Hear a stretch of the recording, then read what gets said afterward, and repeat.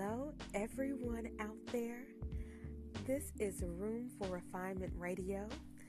I am Dr. Renita, and I am so glad to be sharing with you today. Our topic for today is personal v. personal, professional. So I hear things lined up like that. I oftentimes think of boxing matches. My husband is a huge boxing fan, and let me tell you, I don't always want to watch it, but sometimes if I'm going to have a happy marriage and a happy life, I can sit there and have to grin and bear it. And it's always Julio versus Johnson or somebody, and it's always V. They don't say versus all the time, they say V. But so when I think of anything V something else, I'm thinking of two entities pairing up, ready to fight it out to the end, and hopefully somebody is going to get knocked out. So today we're talking about personal v. professional, and it's really your personal self versus your professional self. These are two very different things, and a lot of people a lot of times try to say they don't have to separate who they are. I am me. I'm going to be me all of the time.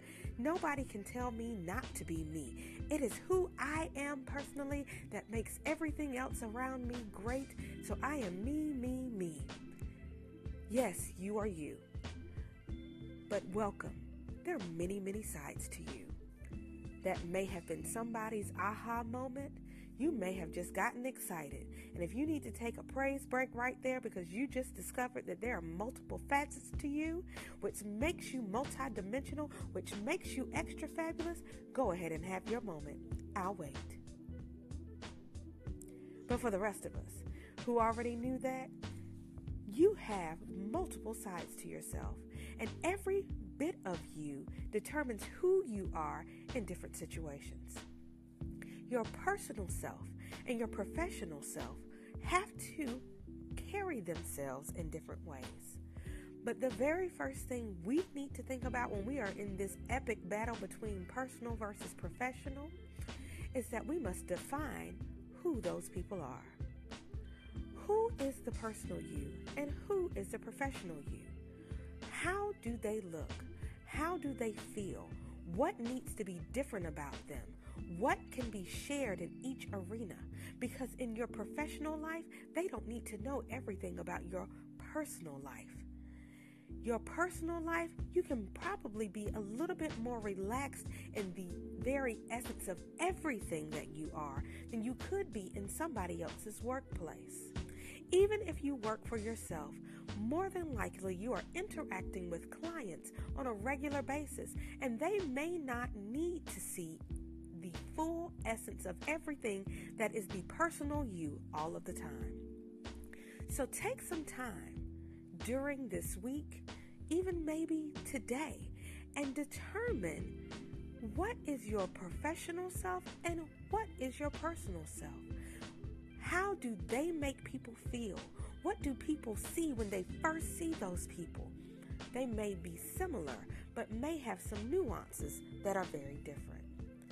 The second piece we need to think about in personal v. professional is we need to determine when it is time to turn those people on and off. It is not okay to stay stuffed up and in a way that somebody else expects you to be in a corporate or work setting all the time. It won't be healthy for you. You need to be unapologetically you whenever you have the opportunity. And that could be unapologetically the way you dress. It could be how comfortable you are, the way you technically let your hair down, or for some of us, it is let our hair curl up. It could be anything. And some of those things may be very appropriate in your professional life, depending on what you do. But there are some facets of you that just can't be unapologetically you in every situation. And sometimes that is in your professional life. Figure out where the lines are drawn and where the boundaries are. It is so very important in life to have boundaries in all types of relationships. So it's definitely important to have boundaries in your different places of being. But you need to determine where you need to be, what, when, where, and how. The third thing is to develop those different entities of yourself. I used to tell everybody where I worked that if you don't take care of your personal self, it will eventually either eat or just destroy your professional self. Self-care is real, and it is oh so necessary. It is oftentimes when you're stressed out just what the doctor ordered. You must develop your personal self, because your personal you will figure out exactly where the professional you lies. It'll decide where your profession even needs to be, because remember, your passion can guide you to your purpose. But you must develop both parts of you, or really every part of you. We're just talking about personal v professional right now. But you don't want your personal self to KO your professional self because you didn't take care of you. You didn't develop and figure out all those wonderful things that make you feel good, that make you feel bad for even that matter, that makes you feel revived, that make you feel restored, that makes you rejoice. You need to figure out those things. And oftentimes that development comes through reflection.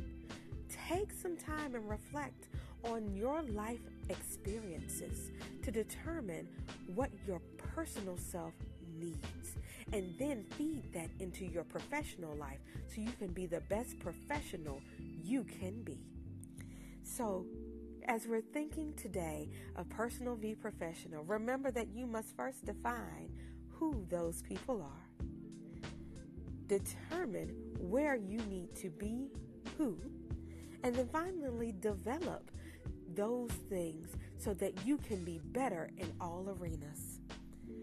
We must always remember there is room for refinement in every facet of our lives, personal, professional, and otherwise. And keep your mind and your life refined. Love you. This is Dr. Renita signing out.